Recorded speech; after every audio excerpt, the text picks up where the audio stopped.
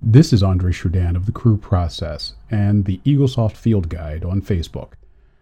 You are listening to hashtag POD, Podcast of Dentistry with Dr. Panks.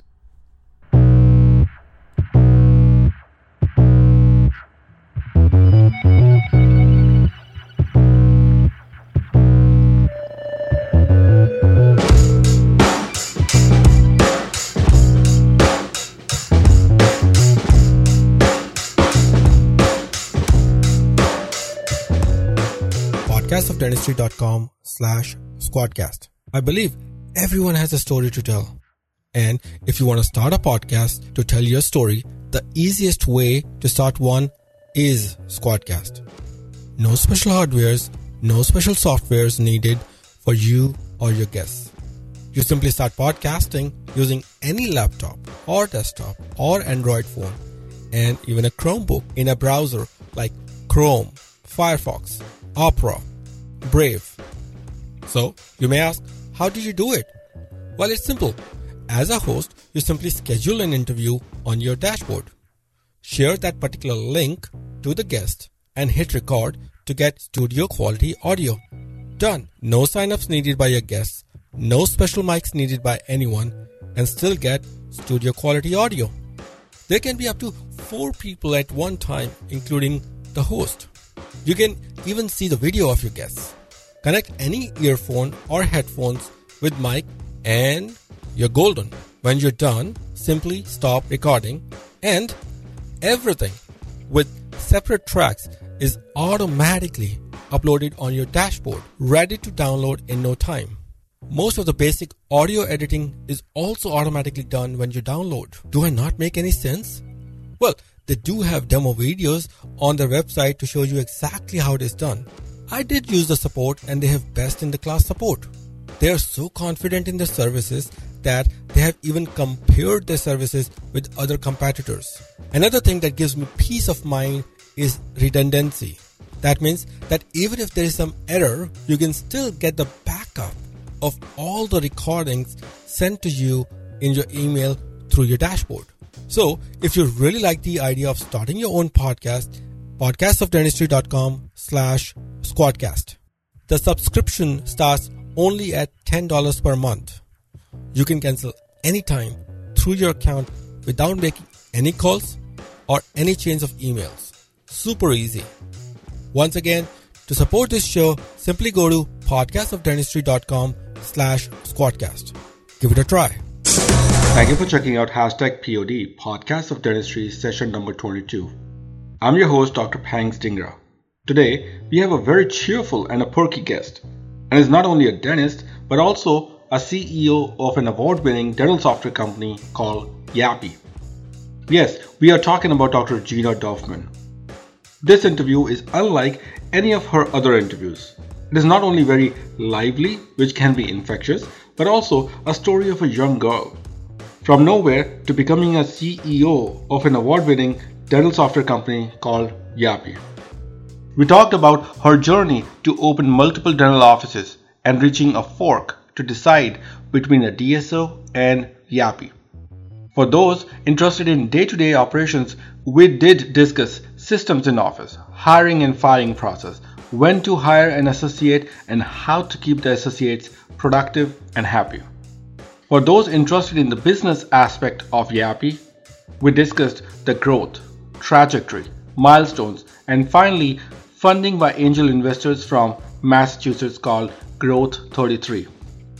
Find out about what a vivid vision is all about, what makes Yapi a different kind of a company, and learn directly from the CEO of the company. Gina opens her heart about the company and certainly about herself through our Tim Ferriss inspired questions. This is an inspiring and a happy interview with Dr. Gina Dorfman. I hope you have fun as much as I did. Please subscribe to our podcast at podcastofdentistry.com/subscribe. And without further ado, Dr. Gina Dorfman.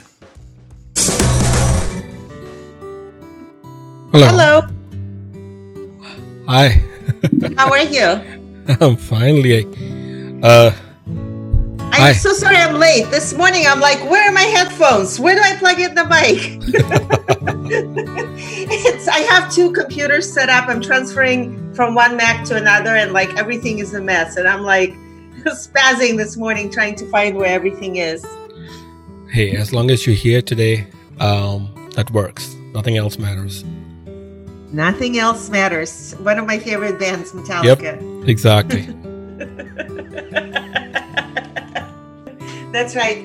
So I love Metallica. I love Nirvana.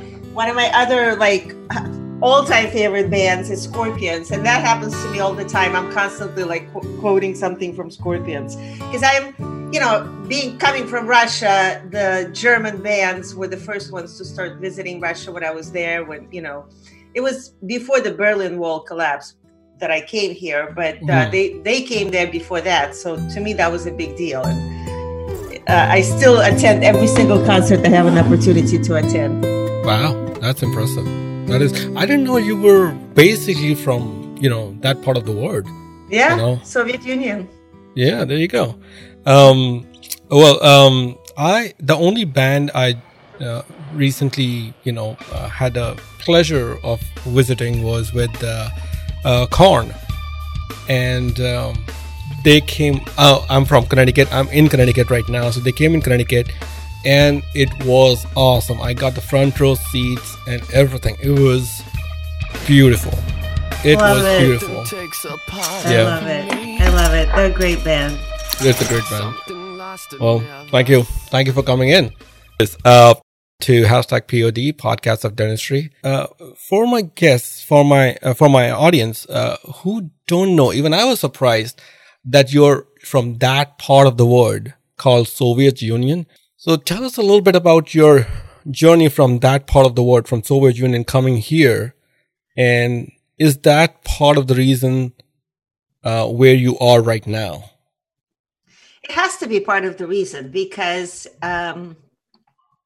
you live in a certain environment and it sort of molds you in the person you are. And in fact, I believe that many people who come from communist countries or socialist countries rather, are very entrepreneurial. For me, the idea that I will own my own business one day was not even a question. It was like, which business? But wow. It had to be a business and it had to be my own. And I had to have full control of it, So it's interesting coming from that part of the world because, you're exposed to certain things that many people here in the States don't know that are going on, don't understand, don't appreciate the reality. So my family's been trying to immigrate since the 70s, and we were almost about to leave. I mean, we were packed, and then we were declined exit by the Soviet government. Both of my grandfathers were physicists, and so I don't know, something that they were involved with. The Russians didn't want to let them go, so we were considered refugees. My grandfather was a dissident.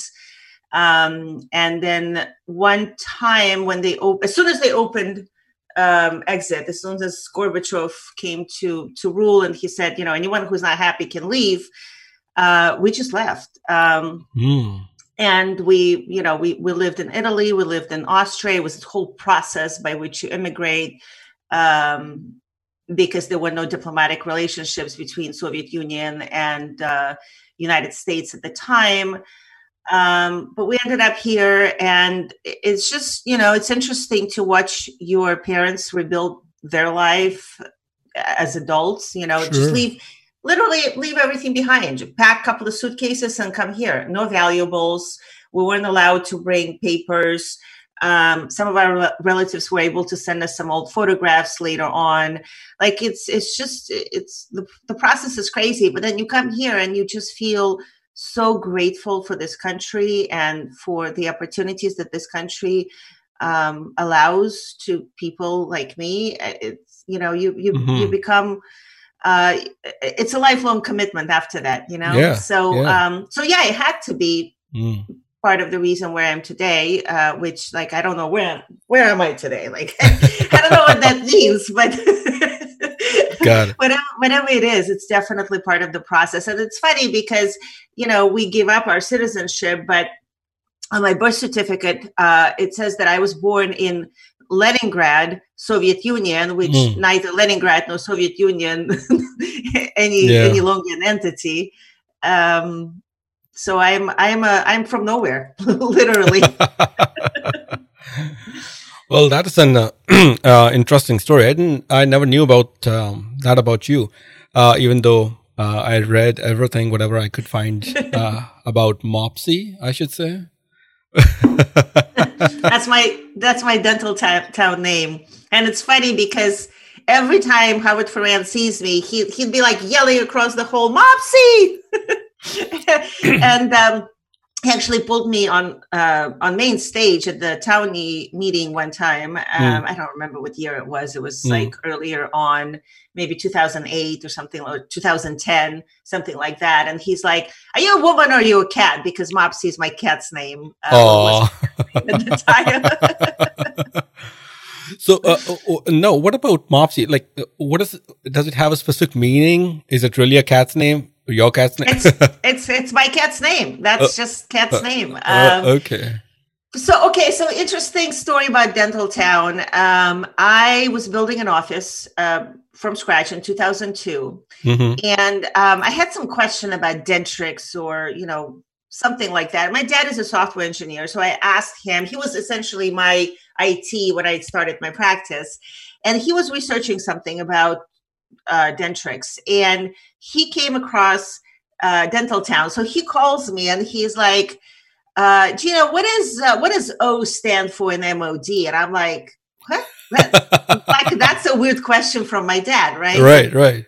And that was the entry question to Dental Town. And then an hour later, he calls and he's like, "You got to get on this thing. This is amazing." And that was like early years. I was one of the, I think, original 100 posters or something like that. And at some point, Tarun Agarwal, when they were hosting their very first Townie meeting, they gave everyone a medal for the most number of posts. They were like, if you posted more than 1,000 times by that time, you got a medal. And I have the medal.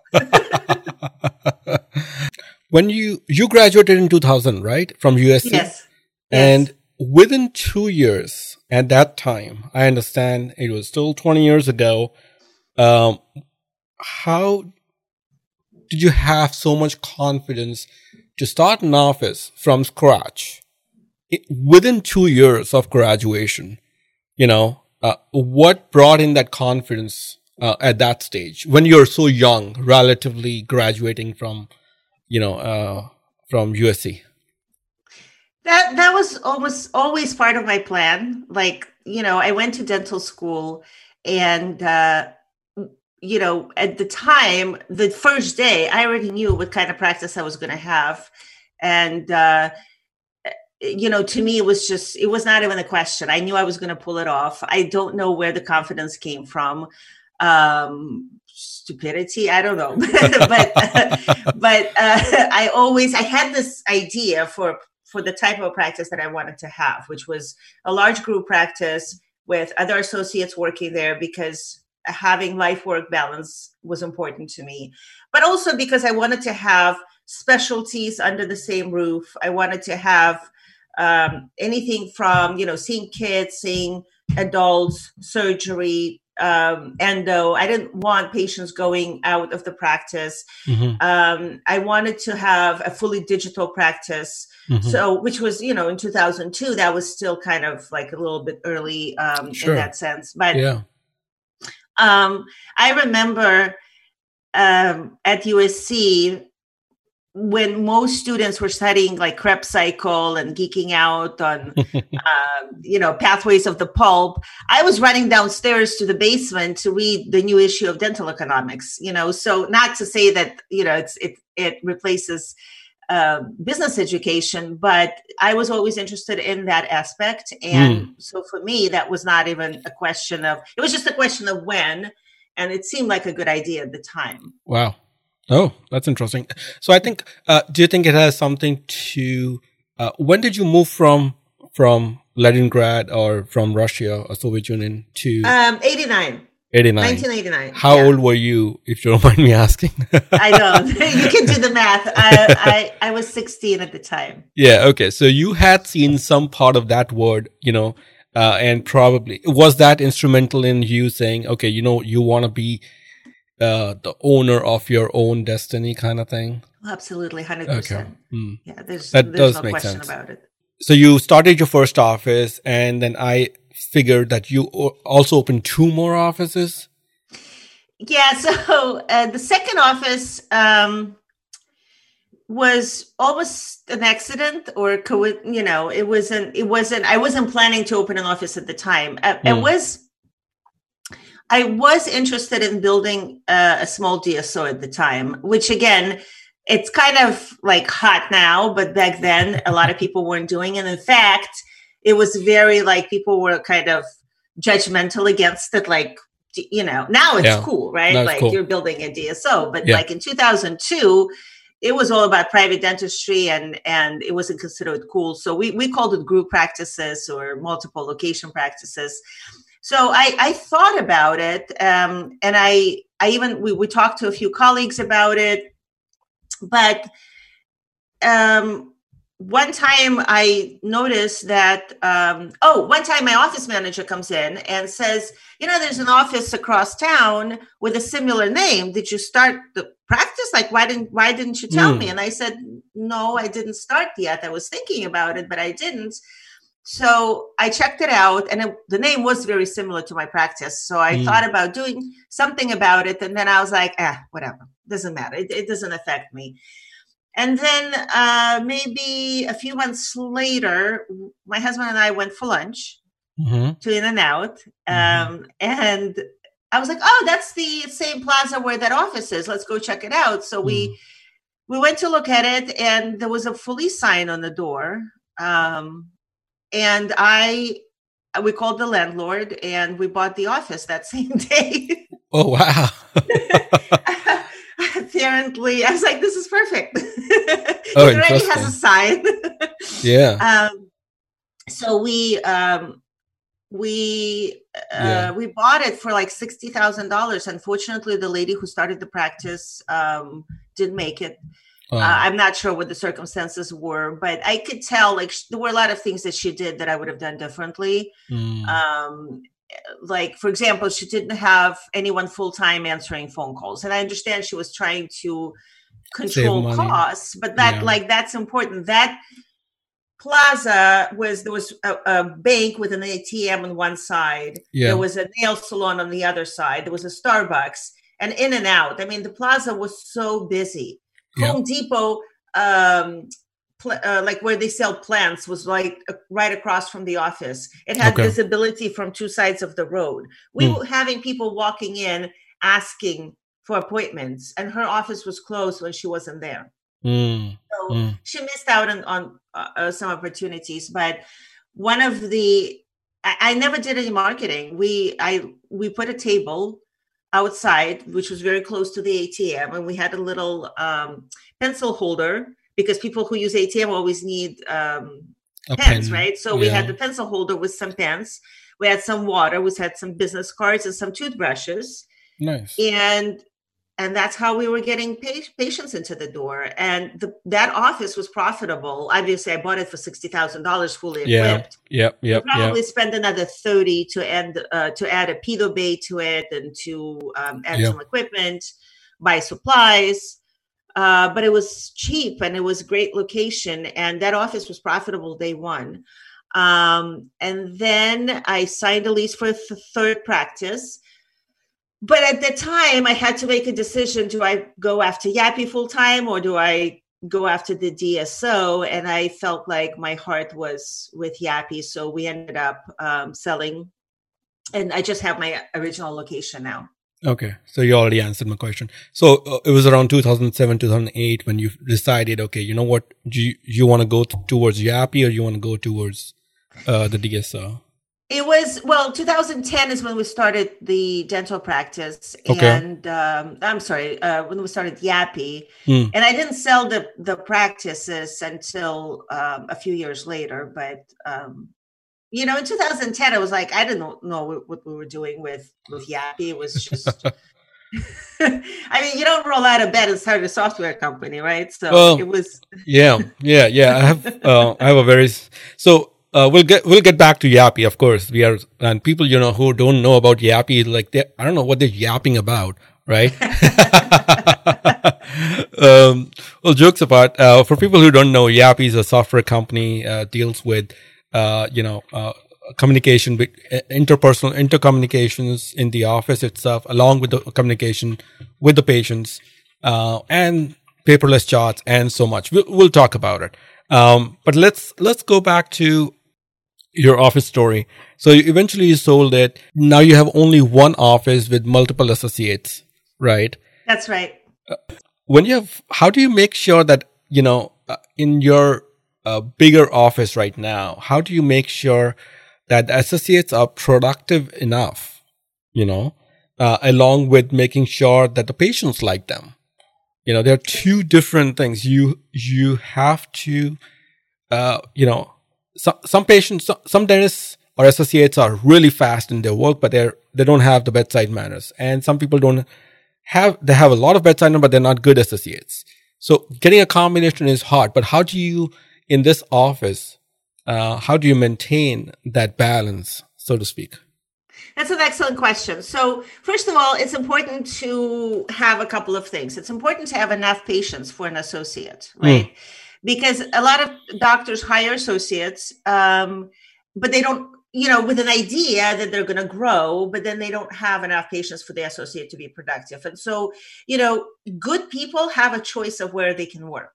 Because if associate is good associate, but doesn't have bedside manner, or they don't have the hand skills, or they're not, they don't have the desire to be productive, that it's harder for them to find a job. But if they're amazing, awesome, they can work anywhere, right? Sure. So you have to have a place where they want to work, which means having enough work for them, which means, and this is a situation that I see with practices actually very frequently, is someone will hire an associate, but then they'll say, okay, well, you can do all the buccal pits and all the kids, and you can do removable because I don't like doing removable, but I'm going to do all the crown and bridge because that's where, that's fun. Yeah. You can't do that. You can't cherry pick patients. You can't, and a lot of times that means when you hire an associate, you got to step back.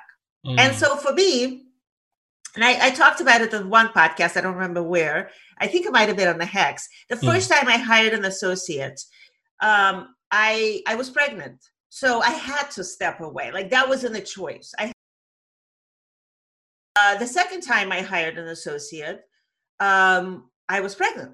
So I had to step away. I had no choice. Well, I'm not going to keep having babies, right? So at some point I realized that, look, I'm just going to stop working or cut down my days so that the associate can get going, so they can get productive and busy right away, so they actually stay with the practice. So that's one. You gotta make it a good place for people so they actually want to work there. And where I'm lucky now is that I don't have to look for associates. The last associate I hired actually reached out to me and asked me if I was hiring. And again, I did the same thing. I used to do a couple of days a week still, like, up until this pandemic, I was working 2 days a week, not full days even, but I was still working 2 days. But I hired someone to work 2 days a week. And so I completely stopped. Again, it has nothing to do with pandemic. It just kind of worked out this way. But I have to step back so that my associate has patience. Right? Got it. And that's critical. But now I'm in a place where my current two associates were referred to me by previous associates. So they know my style. They know, what I like. And the people who are referred to me are a good match for that reason. And also, I don't hire people without personality. Like personality, being part of the culture is very important to me. So I hire people who already match culture. But again, I have a choice of whom to hire because people want to work in my practice. And that's very important. I know that a lot of doctors don't have that luxury, but that's, they got to create a practice where there is enough work for associates and where the culture is strong enough to support them. That makes sense. So give them a lot of work so that they are productive, and you take back, and then give them enough, a good culture, give them enough good staff such that they feel almost saying that you're spoiling them, basically, so that they don't like anybody else or anywhere else to be, and stay where they are right now. Well, I mean, okay, so if you were to date someone, or if you were to, meet someone that you want to be friends with, you treat those people really, really well, right? Sure. Same thing with associates, same thing with employees. Right. I don't know that I'm spoiling my employees, but I treat them really well.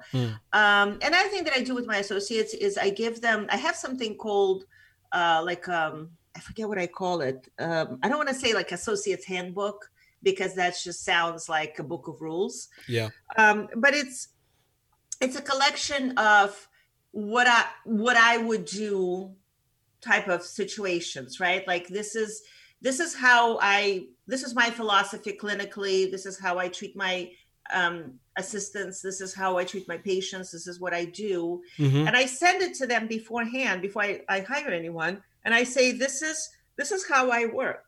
And for calibration purposes, it's important that you work the same way. So if this is not for you, if this is not your style, if you have a significant difference in how you treat your patients or clinical philosophy, then don't get started. Like, this is not a job for you. I'll give you an example. I don't place amalgam because I'm in California. And when I first opened my practice, I bought like a jar of amalgam, and it expired before I was able to use it up, like 8 years later, right? Because no one wanted amalgam. So I'm not against amalgam, even though I don't do it in my practice. It just made sense for me to completely eliminate it, because why would I have like the amalgamator and all of that equipment? No one wants it, right? But if you believe that amalgam is toxic and you want to remove amalgam wearing a respirator, that's not the right practice for you, because that's not my practice philosophy. And it's an extreme example, but I get pretty granular about my treatment philosophies, what I watch, what I don't watch. I don't want someone coming in and cutting off every cusp because they're aggressively crowning everything. And I don't want anyone watching everything that I think should be fixed. So I communicate about those issues. And I also, when I hire them from the beginning, I give them my best assistants, which means that not only they're very quick, not only they can overcome the doctors just sort of like, trying to figure things out in the beginning.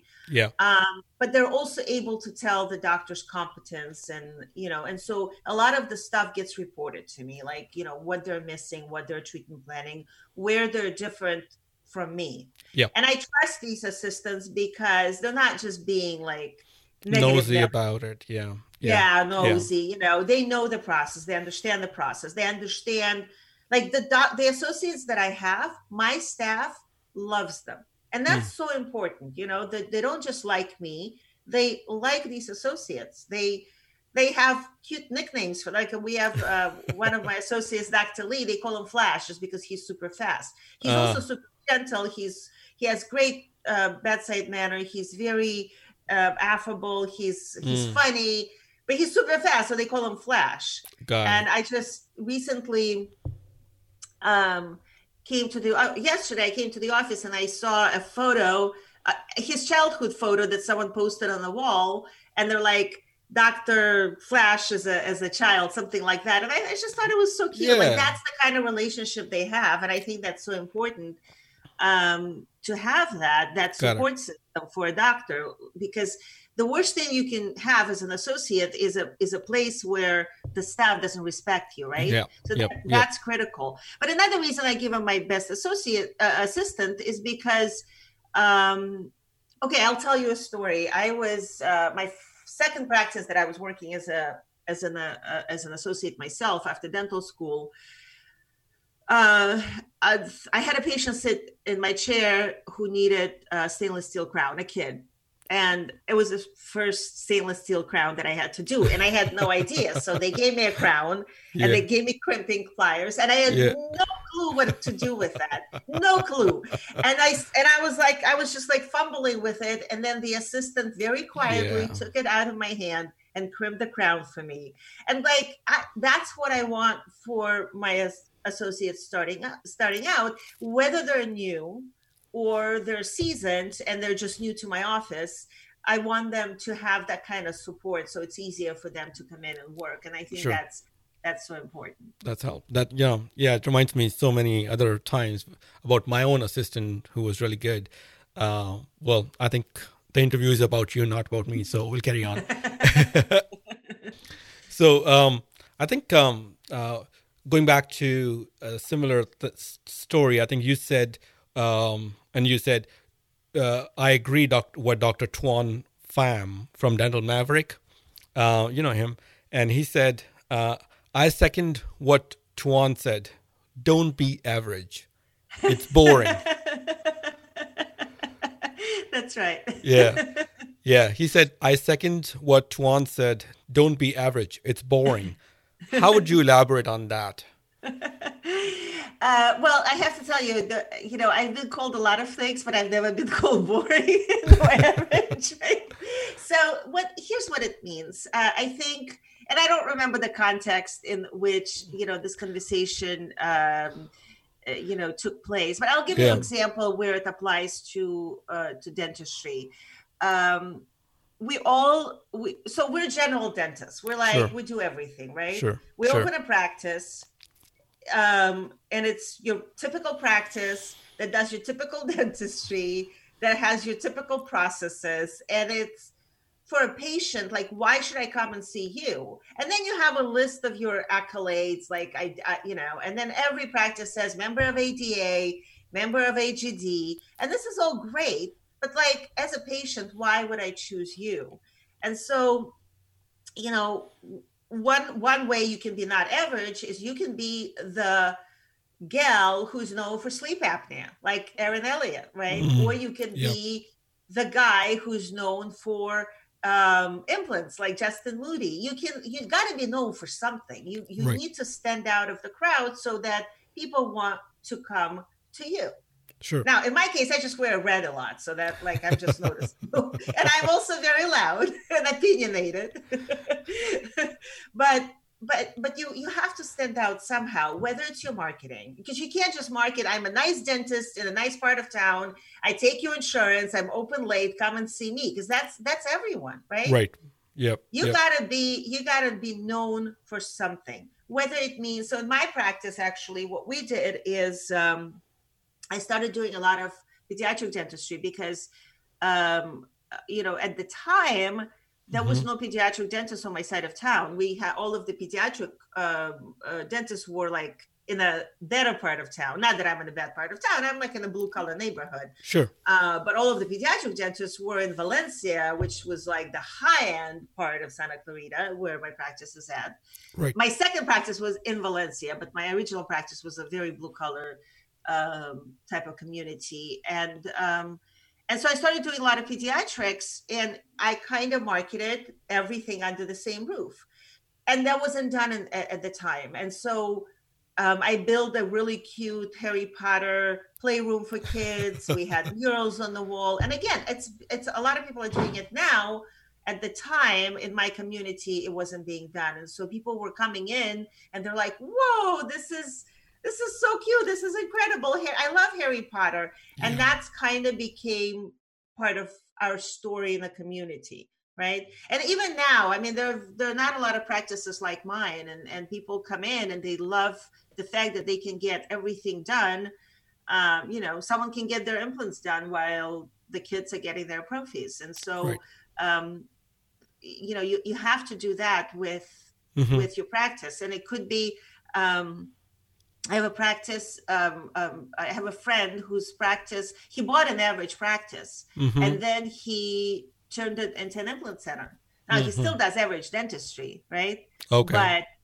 But he's known as the guy to go to in town for implants. And actually they had an interesting marketing strategy where kind of authority building. He published a book.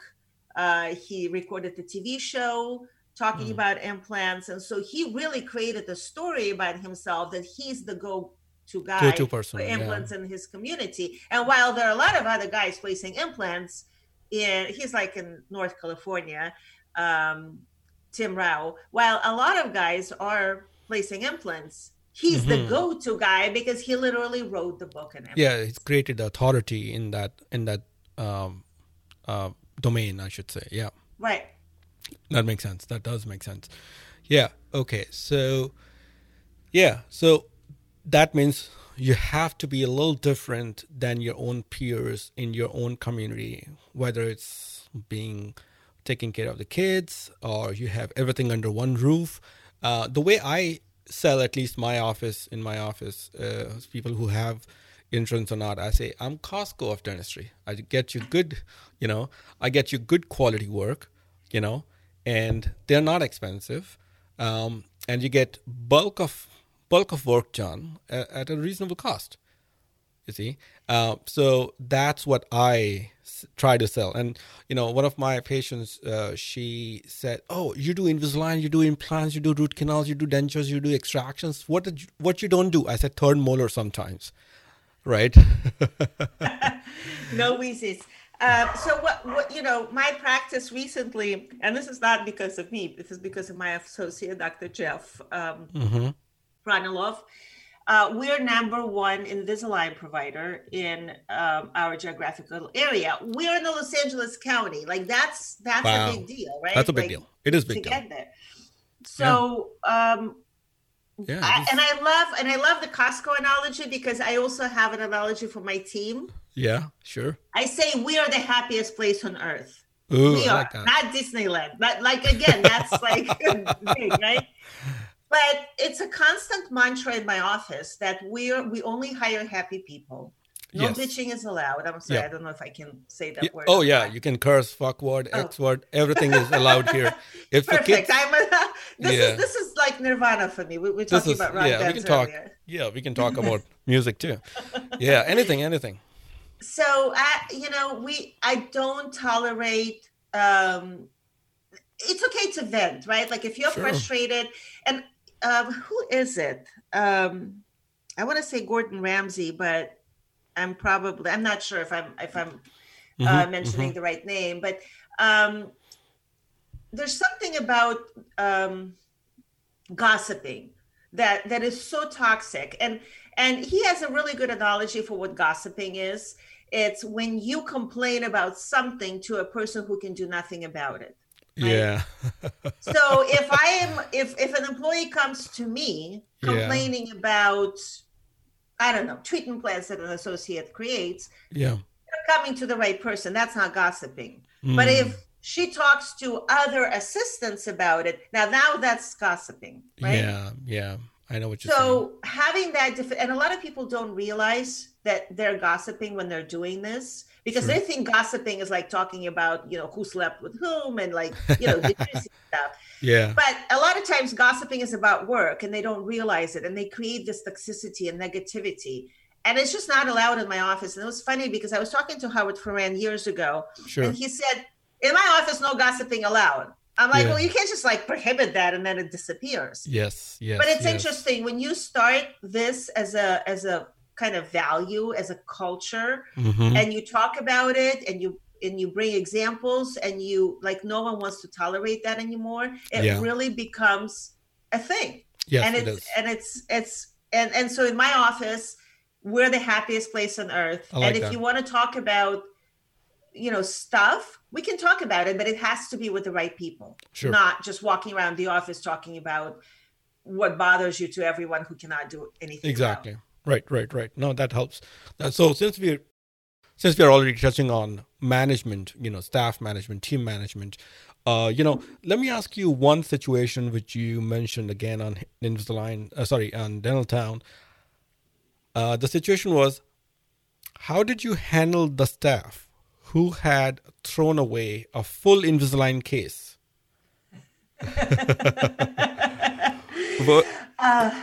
What is the story behind that? I'm sure that is funny. So, no, it's not actually not funny. Okay, It's expensive. Yeah, we'll start there. So, again, I don't remember, it's possible that it happened more than once, Wow. but I think you're referring to the one that just happened recently. Yes.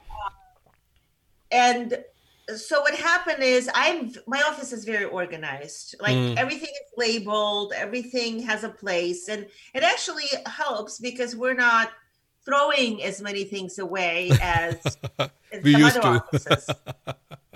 So for example, those rubber dam clamps Yes, for little implant drivers. Sure. That's number one thing that gets thrown away. Sure. So in my practice, they go into little boxes. And then on the box, it says what implant system it is. And then there are pictures of what goes inside of the box posted inside of the cabinet. And there's a label where each system goes, right? So it's almost a monkey wouldn't throw anything away. And the rule is you have to pack the box. So if you obviously have things on a tray, but before you leave, you put everything in the box and and then you sterilize it. Yeah. Has anything been thrown away? I'm sure. I don't count the rubber dam clamps. Sure. But I give you my word that I have not lost a single implant driver since 2003 when my implantologist started to work with me. I've never had to replace one. Beautiful. I mean, short of it's stripped or something, right? Yeah, but I've never had to replace one because it was lost. Wow. So what happened with the Invisalign case? Sure. We ran out of room because Dr. Jeff is so productive with Invisalign. So we needed to move those cases into another location. And I had one case where this guy had a bunch of mid-course corrections. It's a tough case. It was my case, actually. It was not Dr. Jeff's case. It was a tough case. And he was really good in the beginning, but then with the pandemic, he started to kind of slide off, and he had another mid-course correction. They threw away a case because they thought it wasn't an original case. It was one of the old, and during the cleaning, they meant well. And what I did is I didn't know about it because they reorder it. And when they reorder it, I ended up getting a bill. And that's how I found out about it. Sure. And I was pretty upset that I got the bill. But the way that I handled it is I asked what happened. And they told me. And I said, well, next time it happens, just tell Invisalign it's a mid-course correction and don't tell them it's a lost case. Which I know is a little bit dishonest, but come on, I make enough money for them, right? They can give me one case. One case. Yeah. But here's what I didn't do. I didn't chastise anyone. I didn't yell at anyone. I didn't... because people have to be allowed to make mistakes. I don't want employees being scared of me and being afraid to tell me the truth, right? Sure. And I don't want them to not want to step up. Yeah. So I treated them respectfully. I said, guys, next time, just tell them it was a mid-course correction. But I get it. People make mistakes. I make 12 mistakes before lunch. And if I would have fired myself every single time if I made a mistake, right? Or I would have yelled at myself. Yeah. That would be pretty crazy. So why would I treat my good employees like that? So going back to good employees, so why do you think all these employees who've been, I think it's a similar question, which I asked you about the associates, but it's a different scenario with associates versus the employees and assistants. Why do you think your team members, except the associates, that lasted you so long with you, like 10 to 18 years? What is the overarching reason for them to stay with you for as long as they do? So the number one reason why employees leave is because they feel unappreciated. Right. And we hear that all the time. And it's interesting how it works, okay. And I hear doctors say, look, I pay you salary. I buy you Christmas gifts. Why do you feel unappreciated? But I found something, this is especially true with millennial employees. Yeah. they were raised in the environment where they got an award every time, there was like, hey, 13th place award, yay! Yes, graduation so award. They have to hear from you that they're valued, right? And so, again, I can't recall who said that right now, but they would walk around the office with a bunch of paper clips in the pocket. And every time they complimented an employee on their work, they would move the paper clip to another pocket. And the goal was to move all of the paper clips by the end of the day. Interesting. A lot of women's clothes don't have pockets, so I don't literally walk around with pockets full of paper clips. Yeah. And by the way, if there are any clothing manufacturers listening to this show, they need to make dresses with pockets for women. That's like so important. Not for paper clips, like for stuff, lipstick, phones. Maybe they need pockets. Maybe that could be your new company, Maybe. Dresses with pockets, It's called Dappy. Instead of Yappy, it'll be Dappy, Yeah. I love that.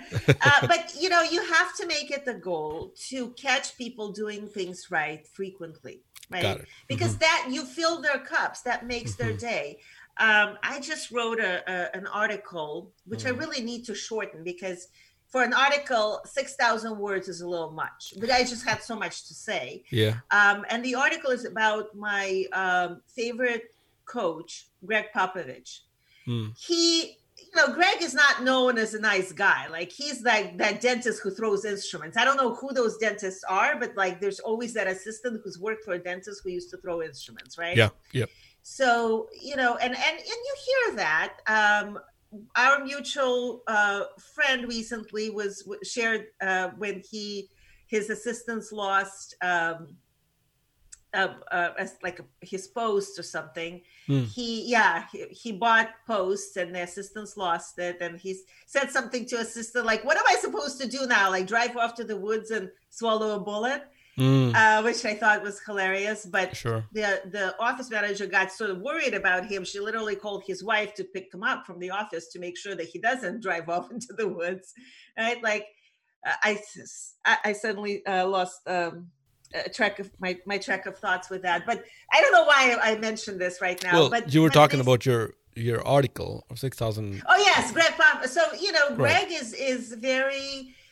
When he was a coach, he would get into people's faces. He would yell at his players, but he also treated them like family. Like he treated them with love, and he would talk to each one of them as a person about things that had nothing to do with basketball. He would know their favorite, like if they traveled somewhere, he would give them an article about the town where they were going and the restaurants that they should visit. There was one time where, I don't remember who it was, one of the other coaches went through a divorce, and his kids were in town, and they were pretty upset because they had to go on the road and they didn't get enough time with their dad. And Popovich literally told this guy, like, if you come to work and leave your kids behind, I will fire you, because family always comes first. Great. Right? Yep. So he filled their cups. And that's, you have to do that with people. When you work with people so much, it's not enough to pay them well. And I'm not saying you should I'm not friends on Facebook with them. I'm not like, they're not going to come to me and talk to me about some like really private matters unless it's something like, someone is going through a divorce or whatever. Like they're not going to share like date nights with me. We're not buddies. We're not buddies. I'm very, this is my space. I'm the boss, but at the same time, whenever they do something right, I tell them, I catch them and I share it with other people, because I think it's important for them to feel valued, to feel important, to feel that people come to work. Nobody goes to work to screw things up. Like no one, does their hair in the morning, putting makeup and driving to work thinking, I'm going to really mess it up today. Yeah, today. No one comes in. I mean, maybe some people are toxic, whatever, but for the most part, everyone comes to work wanting to do well. Sure. And they want to be acknowledged on that. And a lot of times, what also happens, here's another thing what happens. There are some people that shouldn't be on the team. They're toxic for many reasons. They're complainers, whiners, slackers, but we tolerate them for too long. We say, oh, you know, I'm going to deal with it after the holiday. Yeah. Or, you know, but she does her work, you know. Where am I going to find another one? She's the only one who knows how to use care credit. You know, like we come up with all kinds of excuses when someone is not good enough to fire, right? Sure. Bad enough to fire, I meant to say. Yep, I got you. And so we allow them to stay on the team for too long. And what happens, it drives the good people away. Those who really go to bat for us, those who are hardworking, who are loyal, who are fiercely loyal. And they do so much, they feel like, you know, I'm doing all the work. And here's Debbie constantly on Facebook, constantly like slacking off, constantly calling in sick. And Dorfman allows it. So why should I work hard? Maybe I should go somewhere where my hard work is appreciated. Yep. Right? Yep. I understand. So you catch the good people doing the right thing and you publicly acknowledge it. Sure. And you catch the bad people doing bad things and you just let them go. Like I don't berate anyone. I wouldn't publicly embarrass anyone, but I don't tolerate bad behavior easily. And if it's really bad behavior, not a mistake, but if it's bad behavior and there are certain types of bad behavior that we can identify, toxic behavior, lying, you know, calling in all the time. And it might be a good person. Maybe they just have a lot of turmoil in their life. But that doesn't mean that it needs to be affecting the business. Good part of my the team good part of the business. Now here's the situation. Here's the situation. And I really agree with you, but this is one situation which I've seen it over and over. And I'm going to throw it at you. And with your team management skills, maybe you have a better answer. So in a small to medium office, you know, there's only one or maybe 1.5 hygienist. And this is an example of an hygienist, but it applies to front desk, manager, whatever, you know, any team member, basically.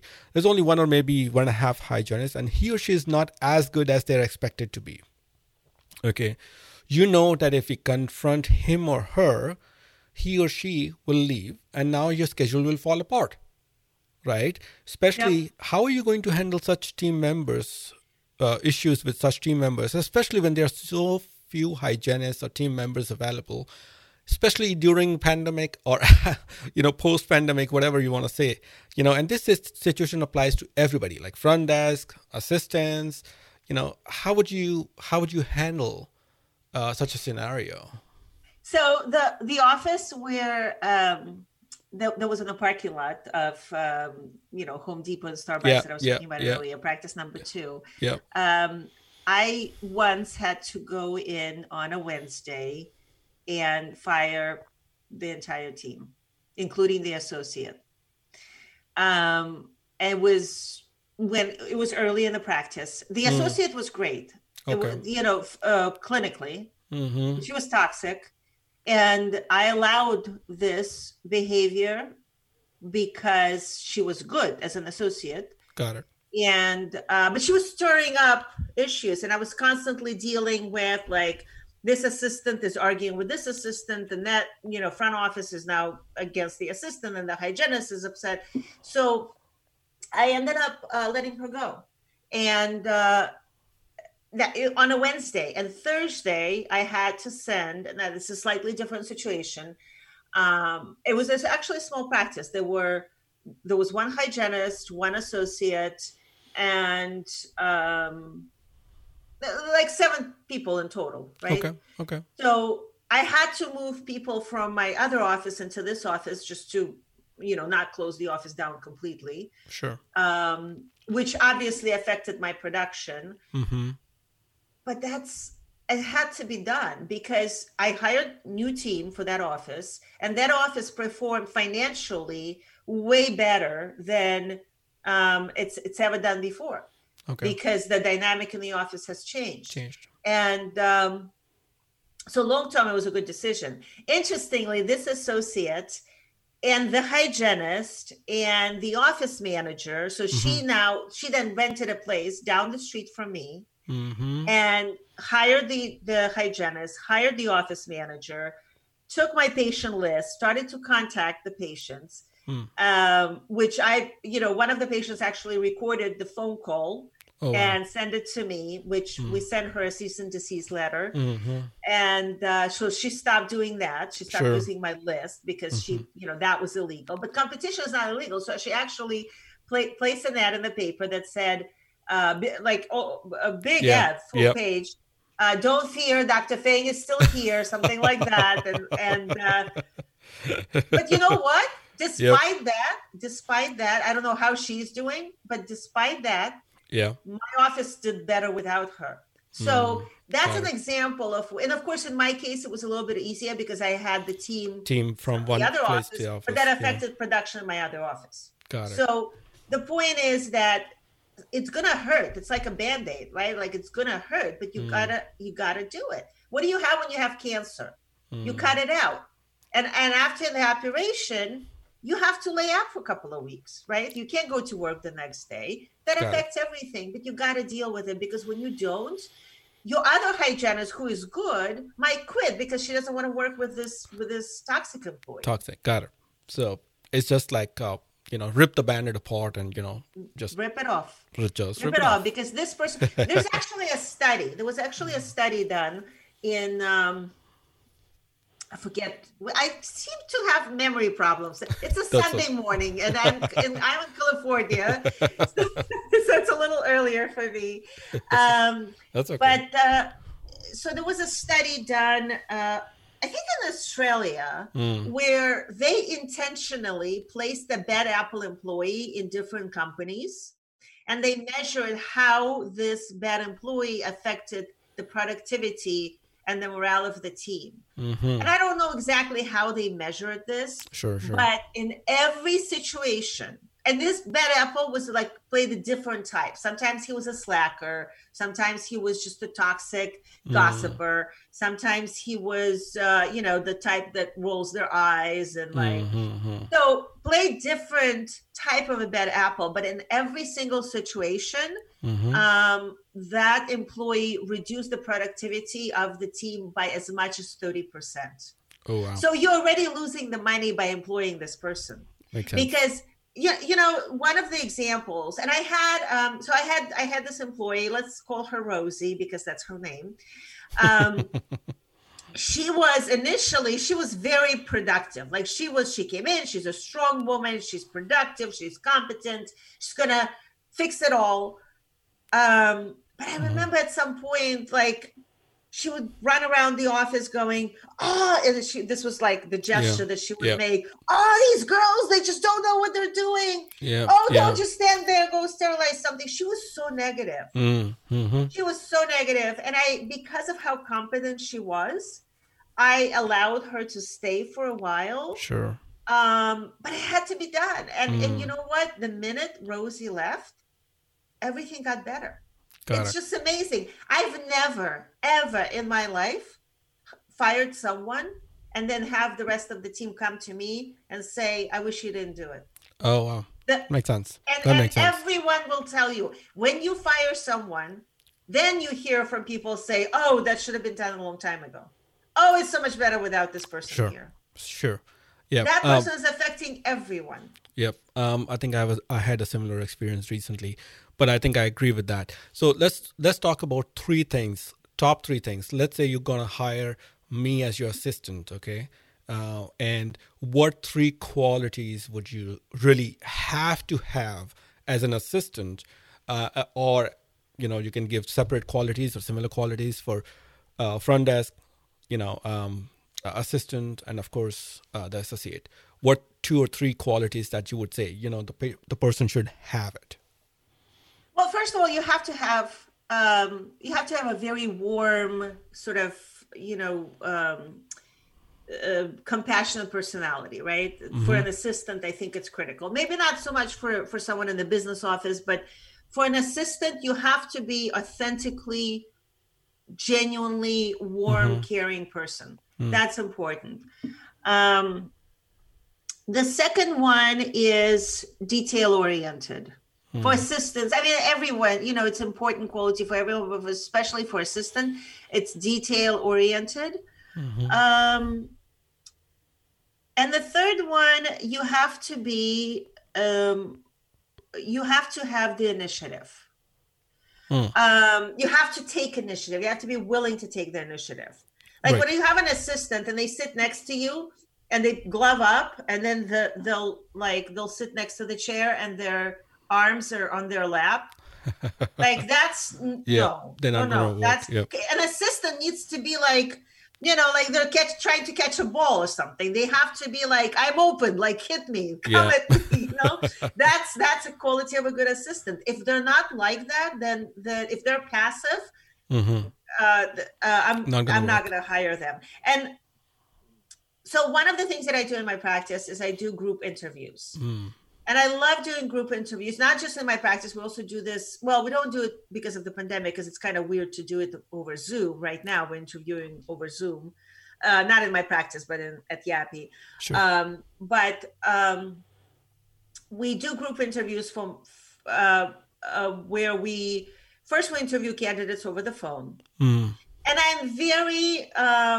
I don't know. You didn't ask me that question. I sort of went there myself, but I might as well mention this. So when we get resumes, we also ask them for to do something specific, to take an action on something. Okay. And if they don't do it, then we don't interview them, no matter how good their resume is, because that just tells you where their head is. Got it. Like we'll ask them to include cover letter or to answer a specific question. And I remember we were interviewing for something. And by the way, when I talk about it, people are always like, what, you in California, there are lots of candidates. That's true. It's a little bit easier for me because I'm in the part of town where there are a lot of candidates. But even if you're in a small rural area, there is a version of that you can still do. It's going to take longer to find the right person, but you'll still find them. Got it. And she said, we got hundreds of resumes, but only 10 people qualified included their cover letter. I said, well, you don't need hundreds of people. You only need one. So you'll find 1 out of 10. But these are the people that they read the instructions. Like you need people who can read the instructions, right? Right. You need people who follow. You don't want someone who just sends resumes to everywhere. Sure. And here's what happens. Everyone complains that you schedule interviews and people don't show up, right? You know why they don't show up? Because they've applied to hundreds of different jobs with zero intention of actually going. They're just spamming. And maybe something will hit. Maybe they'll find something that's like really attractive to them. Yeah. But for the most part, they're just sending out their resumes. And then you call them and they're like, huh? What practice? Yeah. Okay. Yeah, sure. I'll come. Yeah, I'll come. Yeah. And then they don't show up. That's the reason. Yeah. So we really pre-screen those resumes, and then we invite them we talk to them on the phone, and then we invite them for a group interview. And in the group interview, we invite maybe like 6 to 10 people. And of course, someone still doesn't show up, even though you screen them carefully. But that's a nice thing. That's one nice thing about the group interview is that even if they don't show up, you're not wasting that hour that you scheduled for interviews. You schedule 1 hour for 6 to 10 applicants. Sure. If somebody doesn't show up, it's fine. They've self-eliminated. Got it. And then you interview them at the same time. And what happens is you really see their behavior in a room with other people. You see how they act in a group. Sure. And it's so important because a lot of people interview well one-on-one, and they know all the right answers to the stupid questions that we ask them.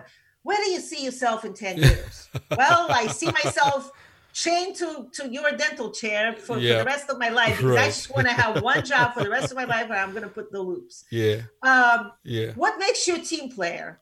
Well, because I play well for the team, I mean, the common answers. No one ever says, what is your best and worst qualities?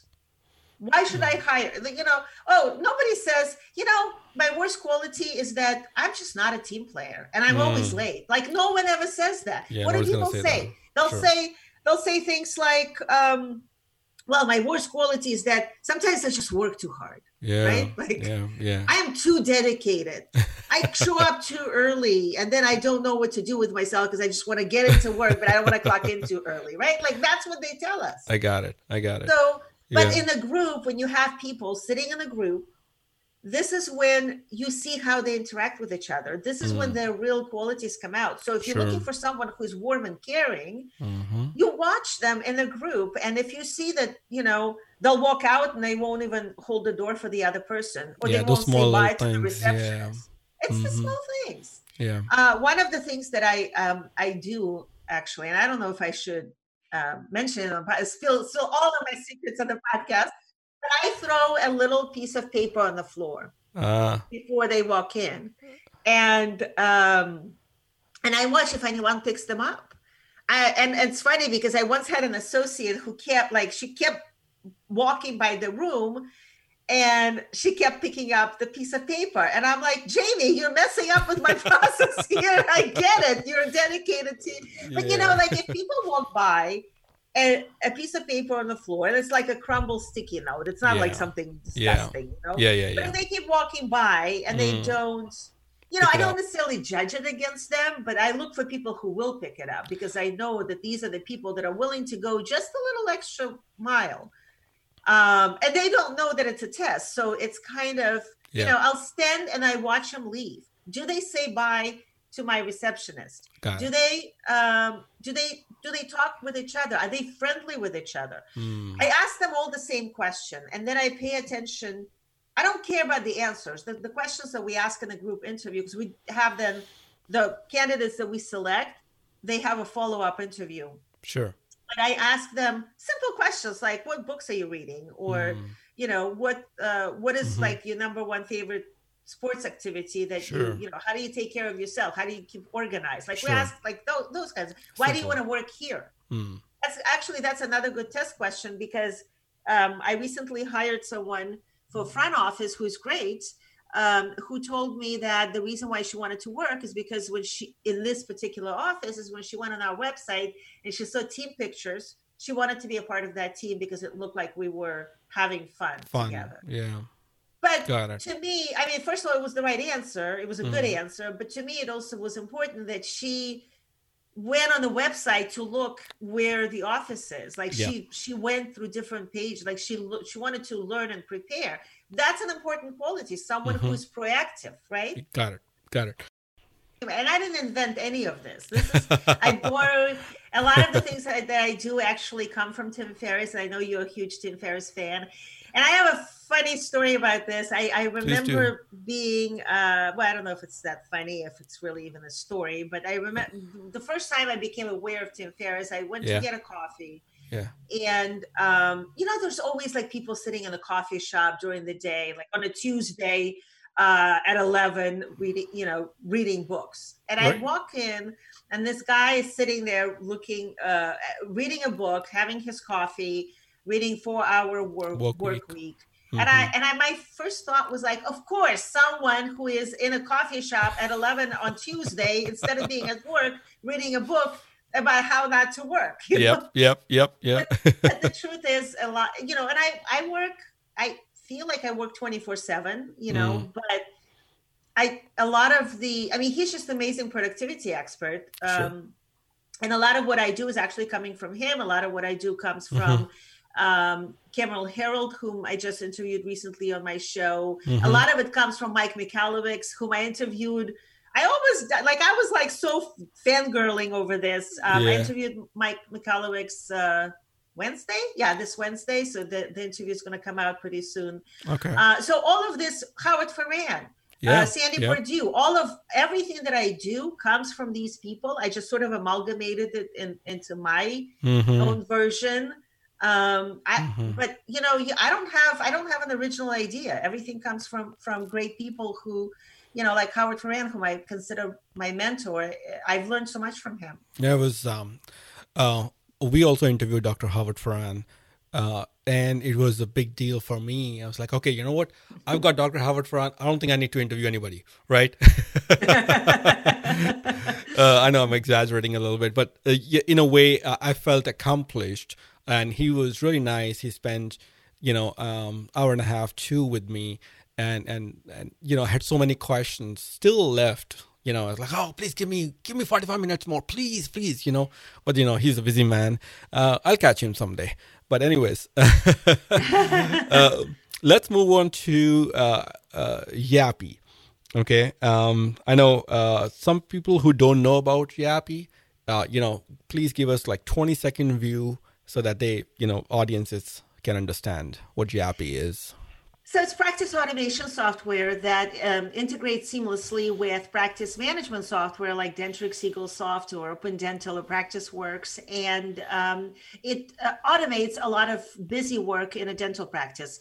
It automates paperless forms so that the practice doesn't need to, print and retype and shred and scan everything. It allows practice to go paperless with pretty much everything. And by the way, paperless is not about paper, it's about the process. And I can get a little bit into this if anyone is interested. It also automates patient reminders, recall, acquisition of online reviews, which is incredibly important. You have to talk to Josh Austin about online reviews on your pod. Yeah. It automates intra-office communication. It automates marketing. It automates a lot of other functions. We are coming out with online appointment scheduling and a patient portal and credit card processing in the next couple of months. So a lot of different things, but our goal is to really simplify the administrative part of running a dental practice. Great. For people who are interested to know more about the features of Yapi, can simply go into yapiapp.com. Am I right? Yes. yapiapp.com. But this podcast, I want to try to be a little different here. I'm not trying to find out what Yapi does. There are tens of podcasts and videos and audios, and YouTube is full of that. But I think I'm trying to understand the startup story of Yapi. I'm more into the entrepreneurial side of it. First of all, why did you even develop a software company when you were successfully doing 1 or 2 or 3, however you want to count it, offices? And dentistry can be really productive, especially when you yourself are the dentist and do a lot of work, and you can be very productive. So why Yapi? That's a great question. So originally, Yapi was actually designed for my own practices. I think I mentioned it earlier, when I started my first practice, my idea was that it's going to be completely paperless. And again, I mentioned earlier that paperless is a process, not necessarily about paper. Mm-hmm. And here's the difference. A lot of offices are chartless, which means that there's a piece of paper that gets filled out, that gets scanned, and then someone retypes this information while the patient is waiting to be seated, and then we shred this paper. Mm-hmm. Like, there's no point in doing this. And every office I go to, every medical office, you're like, okay, sign in, sign your name, sign what time your appointment is and which doctor you're seeing. Like, what's the point? That information is already in your software system. Mm-hmm. And then you have to peel off that HIPAA sticker. And what do you do with that? It's sticky. You can't shred it. You have to stick it on something before you shred it. You have to roll it into a little bowl. Like, how do you dispose of that? And if you walk through a dental practice, any dental practice, you will see so many of these useless processes, right? Mm-hmm. So that's what paperless is all about. It's a workflow that doesn't, in the paperless practice, patient types in the information on an iPad or online, and that information seamlessly populates into practice management software. There's no shredding, no printing, no data entry. None of that is involved, right? Mm-hmm. Mm-hmm. So that was the goal. We wanted to automate a lot and streamline a lot of processes. Now, I probably alluded to that when I said my office is very organized. Everything has a label and a place. Sure. I am generally interested in workflow management. Like that's my thing. Everyone has a thing. My thing is streamlining processes, the way we work. And I love SOPs, standard operating procedures. Yeah. I love how, so let's say McDonald's, right? McDonald's has a box, and Howard talks a lot about, and I think that's why I get it. Like, I love Howard Grant so much. I've learned so many things from him. So McDonald's has a box for chicken nuggets. You can only put so many chicken nuggets in that box. If you put one less, or, you know, if you, let's say like 5 instead of 6, it's going to be too loose. If you're going to put one more, the box won't close. Like, that's how systemized they are. Another friend of mine talks about systems a lot. Is Mark Costas. Like, that's how we love this kind of stuff, right? And so this software kind of started as my way of wanting to systemize things. And even though I wanted to be paperless, I found out at some point that we were like generating paper. We were like Enron, constantly shredding stuff. And I even wrote an article at one point, which didn't go well with millennials because they had no idea what I was talking about. But I was like, 80's cold and they want their shredders back, right? So that's how, like, we started. I'll give you another example. So it was basically scratching your own itch, and you wanted to implement in your own offices. Now, where did you get the initial technical know-how, or was it your father because he's a software engineer, or? Go ahead. Yeah, it was my father. I mean, here's the thing. I know people who started or tried to start a software company, and they didn't do very well, because a lot of times when you hire a developer, you outsource this, you can spend a lot of money and not get anywhere. So for me, it was just fate, luck, I don't know, that my dad was able to do that. Obviously, and this is, you know, people need to understand is that in like 1 out of 10 software startups actually survives, right? Like, that's not just because you have a product doesn't mean that you can sell it, market it, build a company around it. But just getting the product developed, like, that's a huge thing. And if my dad wasn't able to do it, I don't think I would have done it. Now, interestingly, I had a different idea for software before that. I wanted to create a software for inventory control for a dental practice, because we literally have like thousands of things in our practices, and we're spending so much money on this. Yeah. So I'm friends with a guy who designed Zen Supplies. Well, started. I don't think he's not the engineer, but he started the company, and that's a great product. But that was my initial idea of what I wanted to design, and then, you know, this ended up. I was actually working with a friend who has a software company, trying to get him to design this product for us, because my dad had a full-time job at the time. But when my dad retired, I asked him to design this, practice automation software for my practices. And that's how Yappy started. Got it. How much time would it took you to get into the alpha phase or the beta phase for Yappy app initially? You know, I talked to my dad about this a couple of times, and he was like, okay. And then one time he calls me, he's like, okay, tell me again what you're trying to do, but don't design it. Tell me what you're trying to do. Yeah. What like the end result is. I told him, and he calls me the next day, and he's like, okay, take a look at this. And he just showed me what the prototype will be. But it was incremental, meaning that we didn't come out with this idea. So at first it was intra-office communication piece. Then we added paperless. Then we added patient communication. Then we added online. Of course. Like that, you know, so that took the we're still adding new features, you know. Right. But it was probably a year that it was from the day that we had that conversation and he showed me the prototype. It was maybe like a year before it was something that we could actually put on the market. And again, that wasn't the goal. And, my dad was sort of doing this as a hobby at the time.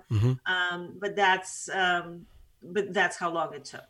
So it took you 1 year for the prototype to come into the market. What gave you the confidence at that stage, or maybe your father, that, okay, you know what, I'm ready to ship it and we'll see how it goes? Was it the feeling like that, or was it like, oh no, I'm pretty confident, it's pretty good, and people gonna like it? What was your feeling? I'm still not confident. No, so it wasn't really like that at all. Like I said, it wasn't, it took a year to get to a point where it was like a really something amazing. And I started talking about it on Dental Town, not selling it. I was just, when people were asking me like, how do you do this or how do you do that? Well, people weren't asking me. People were asking questions on Dental Town, and I would come in and I'd say something, and then I casually mentioned that, well, we use the software to do that, or and people would ask, like, what software is this? And I installed it in a couple of my friends' offices because they wanted, and they were my friends, and they would call my dad for help, and when he helped. The money was essentially like in liquor. They would send him like a bottle of scotch or something, right? And they started talking about it on Dental Town too. And one day, Mike Melkers posted something on Dental Town that said, "Yappy yippee me so happy." Ooh. And it just snowballed. We started getting requests for demos, and I'm like, I don't know what to do with it. So and when I don't know what to do, I turn to Farhan. So I called Howard, and I'm like, I have to ask you a question. He's like, come to Dental Town. So my dad and my husband and I flew to Dental Town headquarters in Arizona. And Howard brought in like 12 people with him. They were people from Dental Town magazine. There were guys from his dental office, Today's Dental. Literally like full room, boardroom. And in typical Howard's manner, he asked one question, then he answered that question, then he talked for 4 hours. Yes. Then they brought in sandwiches. He was writing on the board. He talked about everything but the software. And then he's like, oh, you know what? Sorry, I got to go pick up Zachary. Dark side of the room. Then comes back into the room and says, you'd be crazy not to sell this. Yeah. Don't sell it as a on-premises software. Do it as a subscription service. Got it. And then he left again. And so, and he literally talked about his kids. He talked about Dental Town in Russia. He talked about Dental Town in Africa. He pulled up some statistics about Dental Town usage, marijuana, boxing, like everything. Yeah, the way I think Dr. Farhan works is he's talking something, but his mind is processing in the back, in the weird RAM of the computer of his brain. It's processing, and then by the time he's spoken all the African stuff and the McDonald's stuff and everything, it was like, oh, it has processed. It has to be subscription based, right? Oh, absolutely. Like he's talking about Ray Kroc, and he's thinking about what advice to give, but that's how last time I saw Farhan was at the Voices of Dentistry. I don't know if you were there, but no, I wasn't. Okay. So he was there, and he saw me across the room, and he's like, Mopsy, you got to write a book. I have a name for the book for you. Oh, really? And then he gives me like the concept of the book and the name for the book that he wants me to write. Sure. And I have to write that book one day. Yeah. Great. No, I can I can understand, and I can understand that feeling. Because I have interviewed Dr. Howard Farhan. So I posted on Facebook like, hey, I'm going to interview Dr. Farhan. Do you guys have any questions? I was like, oh, no. He'll speak. Yeah. You just listen.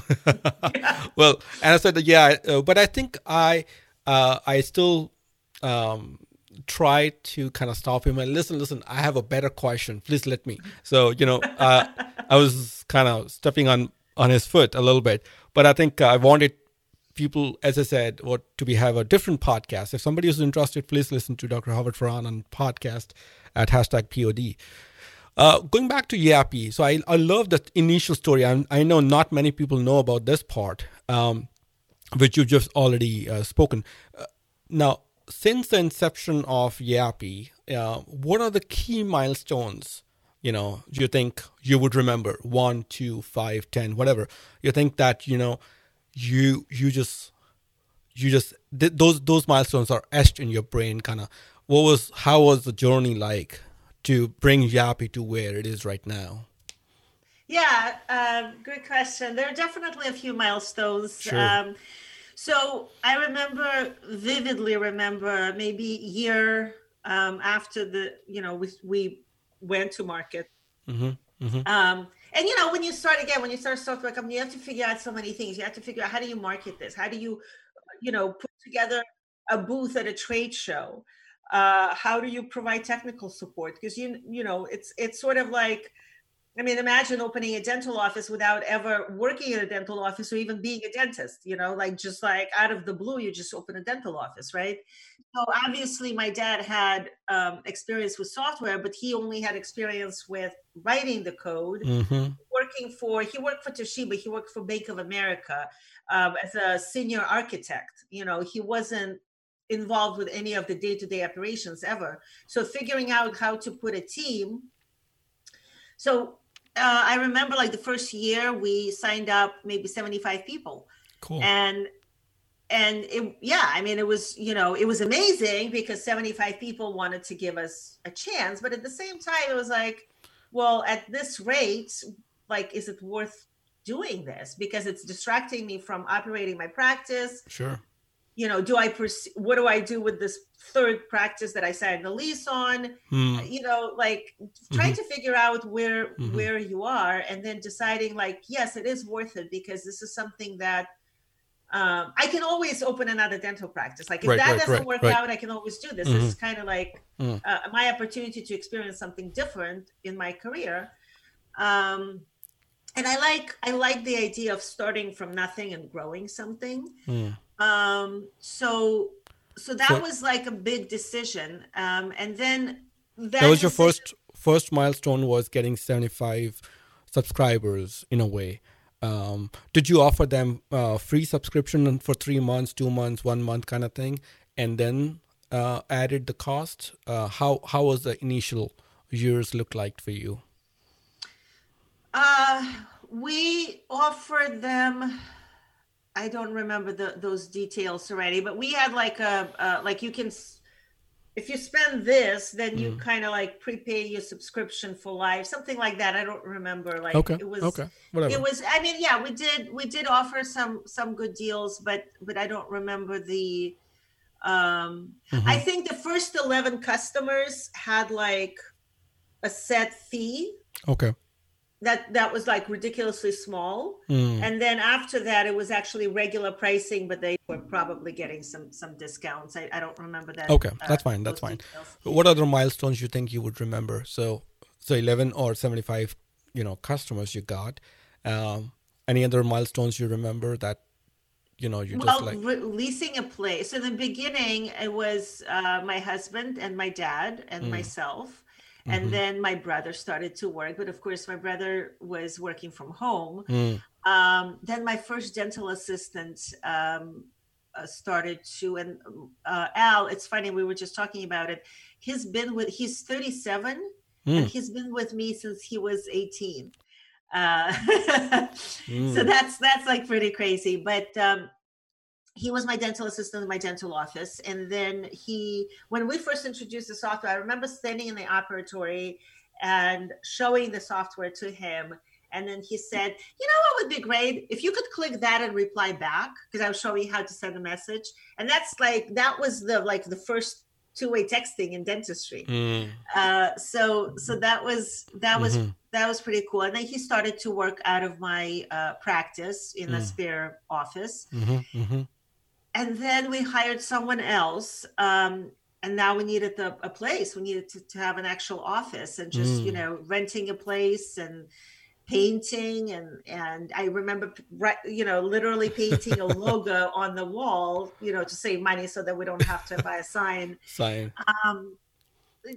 Just making decisions like, can we afford to bring another employee on board? Can we, like any other business, sure, you go through growing pains, and then at some point you have so many customers you can't answer your phone. I remember people in Dental Town saying, like, does Yappy still exist? Like, no one is picking up the phone. We're like, no, we exist. Oh, we wow. exist. We just don't have enough people. Did you end up doing the customer service at that time, picking up the phone calls and, answering their questions? Did you have to? I did not. Good. I went to dental conventions, and I was in the booth. And but they didn't let me do demos because I would then sell people. I'm a terrible salesperson. I just need to. I'm good at presenting dentistry because it's more of a, I show them what the problem is, and I'm very animated. So I use strong wording and strong imagery. Got it. And so I sell dentistry well, but when it comes to software, I just talk too much. My audiences are saying the same thing. Yeah, talk to me. That's right. They stopped listening a long time ago. I'm just like, okay. We like the long form podcast. Yeah. Yeah, long form podcast. But this is too much. This is no. I'm teasing you. Don't I know you could handle that joke. That's why got a little more confidently joking with you. So no, I'm just kidding. So what would the initial marketing look like? So obviously it started with Dental Town and people were talking about it. What was the initial marketing phase, the first phase or phase 0 probably looked for you to get more subscribers? And what gave you the confidence at that particular stage? I want you to go back to that time when you were actually drawing on that leased office, the Yappy sign. And what were you feeling at that time? Is it really worth it? Am I making enough money? Is it worth my time?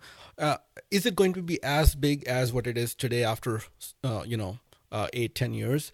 What was you thinking at that time? Number one. Number two, and what made you continue developing the company at that stage? Fortunately, I've never been the type of a person who really worried about money.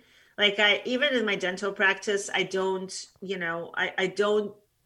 look at my reports as often as I should.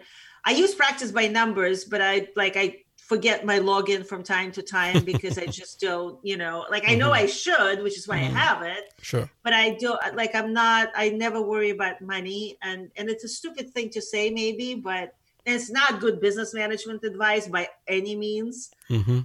But to me, it always, my practice always did well.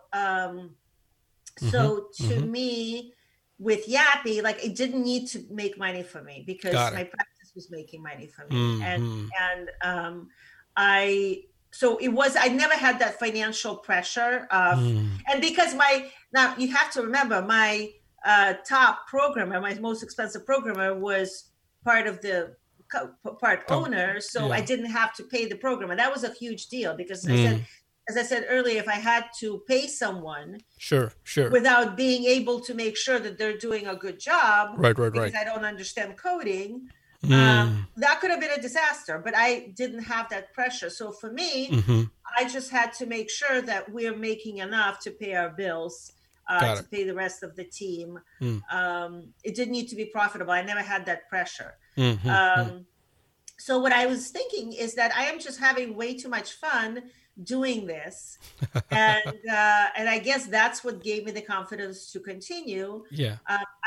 There were so many things that I enjoyed. I enjoyed going to conferences and meeting people, dentists, talking to them, also visiting different places, getting occasional speaking opportunities. We didn't have a lot of marketing. It was just basically Dental Town.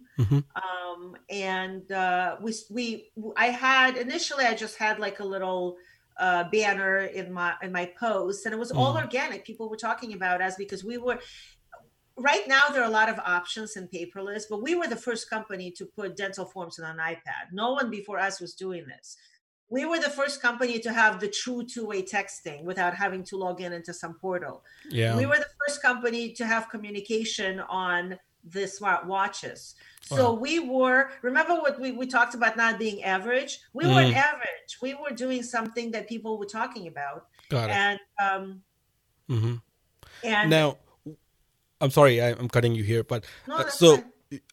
indeed you were the first, and indeed there are other companies like WorkWeave, and I don't know, so many companies out there. There's one every other day.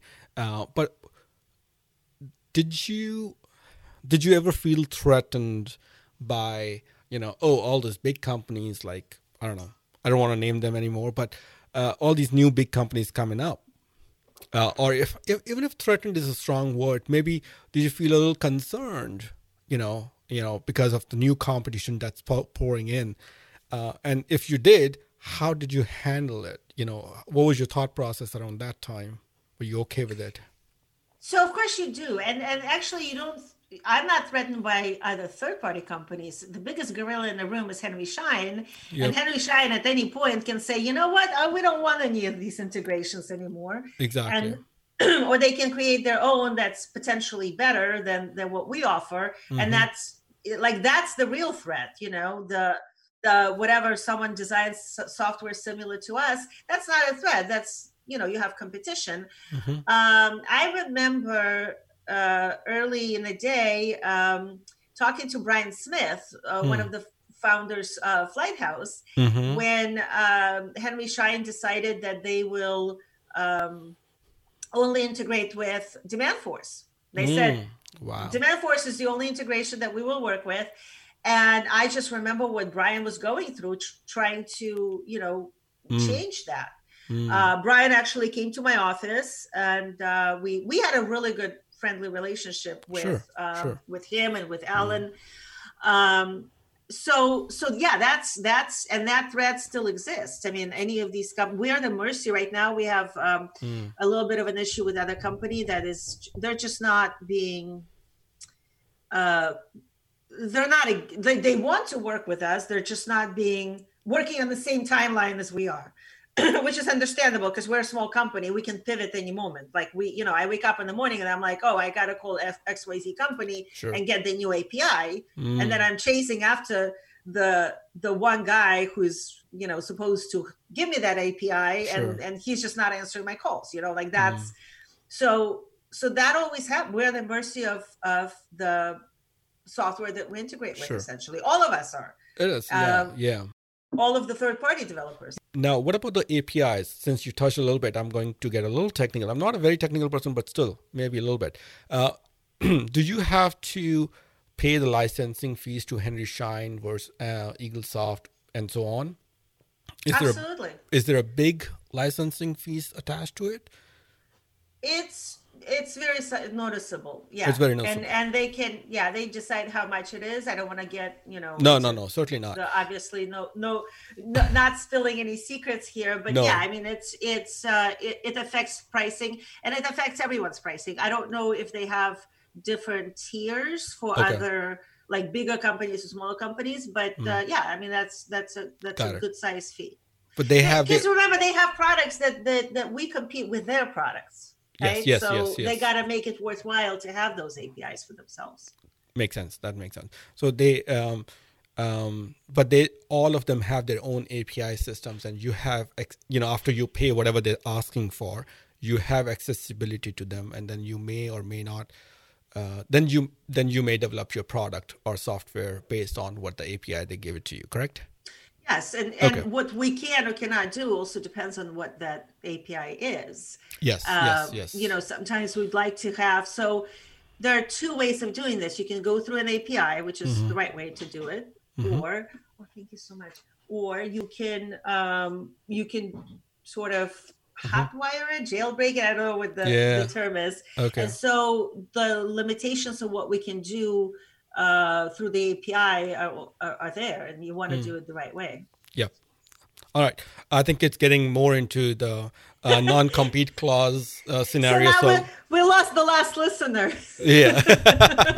Oh, don't worry. I'll be the first one and at least the last one. No, let's talk about a good thing for Yappy, which happened recently, I think. And if you can open up, that'll be great. If not, that's fine. It's still a good thing we can share. Yappy received a funding recently from a company, M33 Growth, right? That's right. Congratulations, by the way. Thank you. And I think it's a big deal. Even if it's for $1, I'm just saying it's a big deal. Somebody gave me $1 extra, right? I didn't have to put my own money, right? I was bootstrapping all this while. Now, could you share about your process of getting into, the initial funding? Was it easy? Was it tough? Did you like the whole process? How did you get into this realm? So we were obviously bootstrapped for the last 10 years, and yes. And it was great. We had 100% of the company, and we were the only decision makers. We didn't have to answer to anyone. Right. But when you do that, you kind of limit the growth opportunities. And we were contacted multiple times by different firms. Mm-hmm. That wanted to finance our growth or maybe even buy us out completely, which sure. we weren't ready for because, like I said, I'm just having too much fun with this. Even though I'm working my ass off, but yeah. I enjoy the process, right? So that wasn't an option. But I did feel, you mentioned the competition. I'm not threatened by competition, but I did notice that because we didn't have a big development team, that we were first in everything for a while, and now we had a lot of companies kind of starting to catch up with us, and I did feel like you start feeling like that breathing in the back of your neck, and you have to do something about it. And so we started to entertain the possibility of working with a company like this and taking the investment,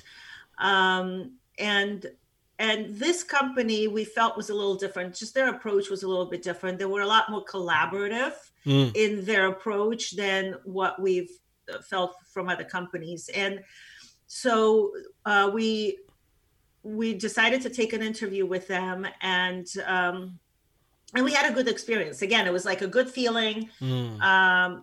I mean, everyone, like when they approach you, everyone is friendly. That's like first date, right? Like everyone is kind of nurturing this. But we just had a very different feeling about this company and how they were approaching things. And the process, when we agreed to it, the process was grueling. I mean, it's like the amount of due diligence that a company does before they give you money is insane. And when you're a small company, you don't have everything as organized as they want as much as they want. Yeah, they're like, you don't have spreadsheets as a small company. And I have a friend. I think I mentioned him earlier. He actually has also a similar software company as we do, but he's providing the paperless service to banks and universities. He's on a much bigger level. And so what we knew from him is that the process will be grueling, but what a lot of companies do in preparation for an investment is they take like a year to get everything prepared and set up. We didn't do that. Okay. So here we found ourselves trying to do that while running a company in a very short period of time. So that process was insane. And I felt like it was over summer, and I was like on Zoom.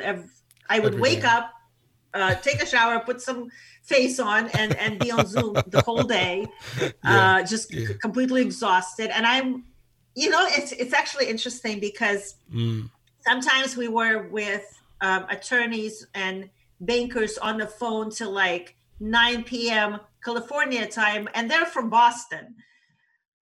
Okay. And I'm like, you know what? For any dentist who thinks they work hard, they should see what like M&A bankers and attorneys do, because that's just crazy. Crazy.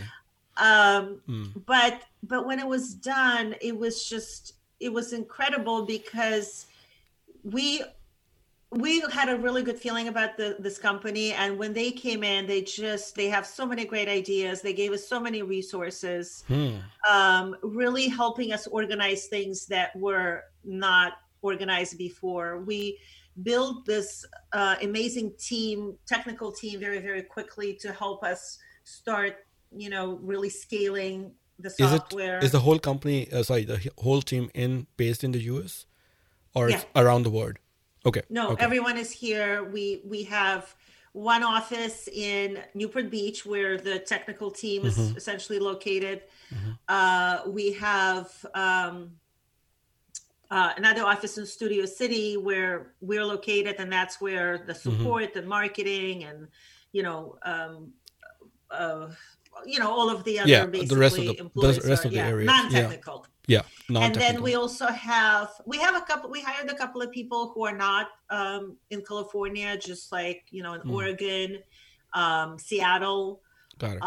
And we're starting to open a location in Austin. Nice. Yeah. So it's to support our like central and eastern time zone customers a little bit better, to open earlier hours. And that's the kind of thing that this, venture investment does, because without that, we wouldn't be able to do that. Sure. Where do you see Yapi in next 3 years or 5 years? I'm not talking 10. 10 is too far in today's date, especially in the software industry. Next 3 years, where do you think Yapi is going to be? Have you heard of a Vivid Vision? I think so. Okay, so the Vivid Vision is a concept designed by Cameron Herold, where Vivid Vision is a document that you create that describes what your company looks like 3 years from now. And it's written in a way as though it's happening today. And it's a tool to communicate with your team, to communicate with your... the final vision. Yes. Imagine like if you wanted to build a house, you would drive around your neighborhood. You would take pictures of the houses that you like. You would tear out pictures of magazines, and then you give everything to architect, and you say, "Build me this," right? Right. And the architect will create blueprints that he will give to a contractor or a subcontractor, and these people whom you never even met will build you the exact house of your dreams. This is what Vivid Vision is supposed to look like. And I just recently, just like last Wednesday, I think, shared my Vivid Vision with our team. And so here's how I see this. I see that us, again, as the company that is known to not only put the first paperless forms on an iPad, but a lot of different firsts. We're an innovator. We're a thought leader in our industry.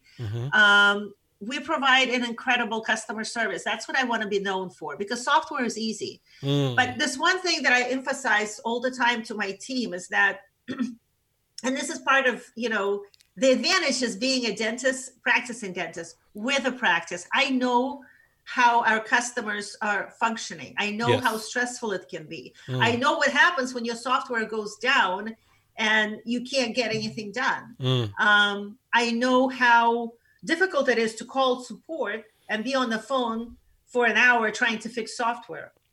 I hear you. So we're changing a lot of things technically. We're doing a lot of development. We're changing complete infrastructure of our software so that it's more easy to to support, that it doesn't crash as much, because we're not that dependent on the local environment. Right now, we install it on a server. So we're at the mercy of whatever the setup is. And the setup could be great or it could be a complete mess. Sometimes the firewall will kick us out and there's nothing we can do to help those customers. So we're rebuilding the process to be less affected by those factors.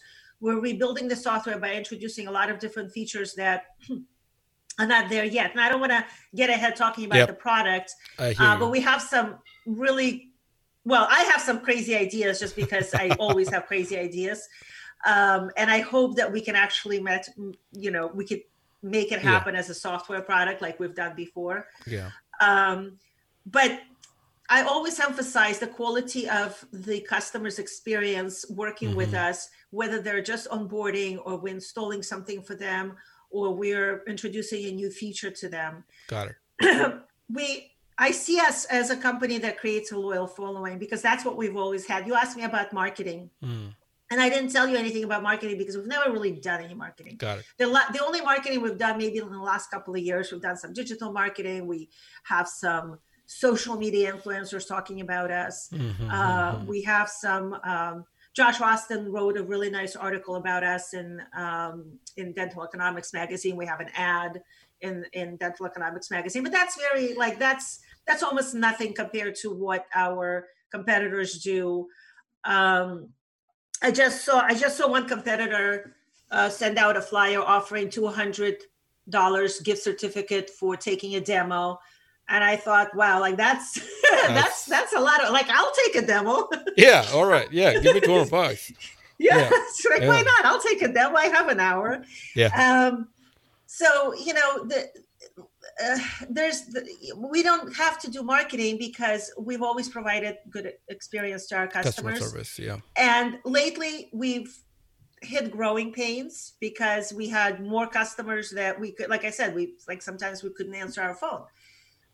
So laser focus on customer experience so that we continue to have loyal customers who are talking about us so that we don't have to, pay $200 for demos, which I mean, it's great, but I think it's a little crazy. Got it. No, that helps a lot. I think, Tim Ferriss also has interviewed, I don't remember names except Mopsy. But he's also interviewed somebody, and she is in marketing based in New York, and she used to do an exercise with all her students, and she would say, it's about the vivid vision, by the way, and she would say, write it down what you think you will get in 10 years or 5 years, whatever you're visioning, right? But write it in present tense, as you said, in Vivid Vision. I'll certainly look up about that and put a link for Vivid Vision also there. But I think the concept is very similar, and I have a very similar thing going on at my screen. On my laptops, my desktops, I have the same screen. As a matter of fact, my home screen also has my Vivid Vision picture. I have compiled different things together and placed at one spot. So anytime I hit home on my browser, that picture pops up, and also the background. Anyways, enough about me. Let's talk about Dr. Gina, and in a different way. You have 2 kids, one huge practice now. You're founder of Yappy, CEO of Yappy, doing all this M33 growth stuff, right? How do you manage everything and still be in the limelight of every red carpet? How do you manage all that? Where do you get the energy? What motivates you to do so much? What's that? FOMO, fear of missing out? Well, first of all, I believe in like work hard, party hard, right? So I love to dance. I love to socialize. I miss the live action of dental conventions because I'm one of those people. I'll hug everyone that like I meet for the first time. I'm like, hey, So for me, this is the limelight. That's not hard. That's just like me naturally. But also, I just have a lot of energy. I can't sit for a long time. I actually have a standing desk because I can't sit for a long time. But here's the thing, to say that I manage everything, it would be unfair because I drop plenty of balls. Like I don't, sometimes I forget the simplest things, like pick up my kid's medicine or something, right? From the pharmacy, But the reality is that the reason it looks like a lot is because I don't do anything myself. I do some things myself, but I delegate a lot. Okay. I have a great team. I have people I can trust, and they do a lot of the heavy lifting. And so my job is really just deciding where we're going to go and delegating well. That's all I do. Again, to say that I do nothing is probably unfair, but it's just as unfair to say that I manage everything well because I don't. I think there's a movie with Sarah Jessica Parker, How She Does It. And the thing is, like, sometimes sometimes things are crazy. And Mm-hmm. I love to cook, but that means that a couple of times a week I need to order food because I can't get everything myself. And it's not a realistic expectation to expect perfection. And whenever I talk to other female dentists, moms and wives, I always remind them, like, don't be too hard on yourself. You're going to screw up, and that's okay. That's part of human nature. I think I said earlier that, if I'm going to fire someone for making a mistake, I would have had to fire myself a long time ago. But the key is really delegating. And again, with delegating, you need a couple of things. One is you need to have trust in people. I mentioned Mike Michalowicz earlier. I interviewed him, and he says that people are like water, right? They're like rivers. They'll flow in the easiest direction. So for an employee, the easiest thing to do is, when they don't know how to do something or when they have a question, is come to me and ask me a question. And I'm also like, I'm people. I'm like a river. The easiest thing for me is to answer this question. But it's key that instead of answering questions, you trust the people to figure things out for themselves. So what I started doing, and I found it really helpful, is I ask them back, like, what would you do in this situation? Got it. That's a good question. And you know what? Most of the time they have the right answer. They just don't have the confidence that it's the right answer. So you ask them, they tell you the right answer, and you're like, okay, great, you got it. But when you do this, you build confidence for them that they know what to do. And you also build confidence in yourself that, you have the team that can handle things without your constant micromanaging. And if they don't have the right answer, then you have the opportunity to educate them on what you would do in that situation. And you can sort of tweak their thought process a little bit, which is very important. But again, if you have a vivid vision, which you share with people, it's like everyone in the house everyone who's building your house know what they're building, what it's going to look like exactly. You hire the people who share your cultural values. You talk to them about what outcomes. See, you don't expect things to do tasks. You delegate outcomes to them, right? You tell them, this is what needs to happen. So in the case of that, lost, I actually, it was funny. I was talking about the post earlier. That was the story about a lost post was from Josh Austin's Working Interferences podcast, which I'm a huge fan of. Huge. He was, he handed a post or a box of posts to his assistant, and he expected that it was be in the right place, but then they couldn't find them. And he was really upset. He's like, I can't trust them with something as simple as just putting a box of posts in the right place. And I think a lot of us experience that with our businesses. But the truth is that he knew the posts were out. He ordered the posts himself. He unpacked the box in which they arrived, and then he just handed it to assistant. He was assigning a task. What he should have assigned is the outcome of, I never want to be out of posts again. You figure out how to get it done. When you can do that, that's when you can do a lot of things. If you're ordering posts because you don't trust your assistant to make sure that you have the posts, that's when, you have too many drop balls. And again, first of all, I absolutely adore Josh. This is not. No. I think you're saying, I'm just picturing myself in Josh's place too, because I sometimes like, oh, I don't have those implants. I got to order them. I forgot. Or they won't know what size of implants. Even if I give them the size, they might order a different brand under whatever. So I think that's a really good advice for anybody, the owners and the managers at the office, that delegate the outcome, not the task. So make more appointments. I don't care how. Make appointments. Make my schedule busy. That is the outcome. Not, I'm not going to tell you what to do. I mean, I can help you make those pending reports, but you got to work on it. Okay, Absolutely. Great. No, that's really good. I think this last 7 minutes were really great in terms of getting the best out of this podcast, this specific podcast. So I think we've already spent more than 2 hours today. I do have quick questions. I'm not going to spend a lot of time. I can spend another hour easily with you. You are so awesome. But I'm going to try to only ask few questions here.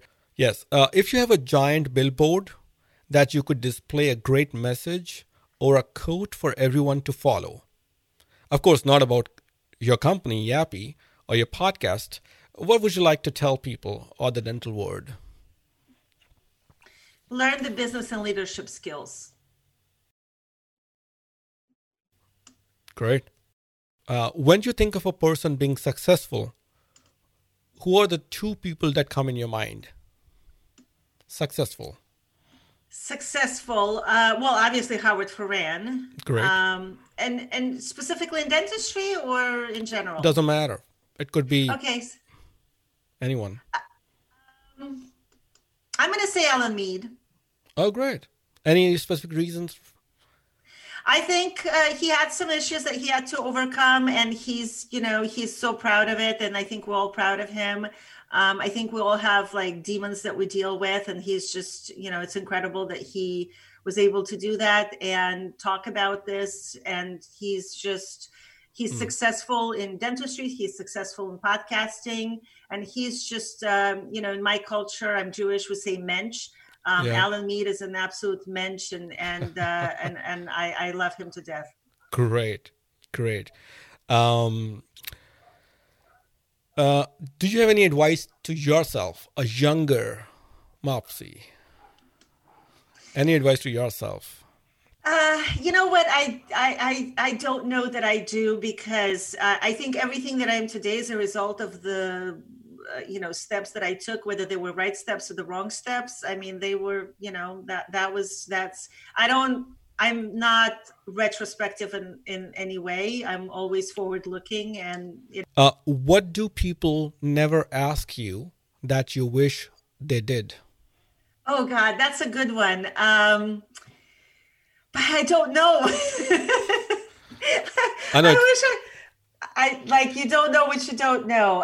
People ask me all kinds of questions. Right. Something you think you're really good at, but people never ask you. They'll ask you about Yappy, they ask your team management, they ask pediatric dentistry. I'm really good at pediatric dentistry. No one ever asked me for that advice. All right. So guys, if you really want to ask about pediatric dentistry, reach out to Dr. Gina Duffman from Yappy. It was beautiful. Well, yes, it was great. Great questions. You were definitely prepared. It was a pleasure to talk to someone who knew what to ask. Great. Thank you. Thanks a lot. Thank you. Bye.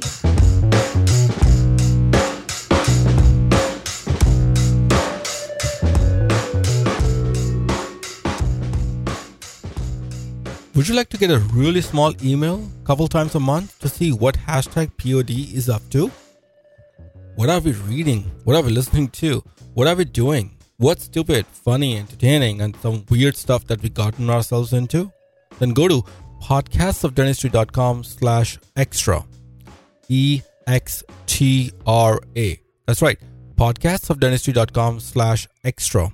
And you will get a really small email from us to give you that little extra kick and keep you busy exploring the world we travel.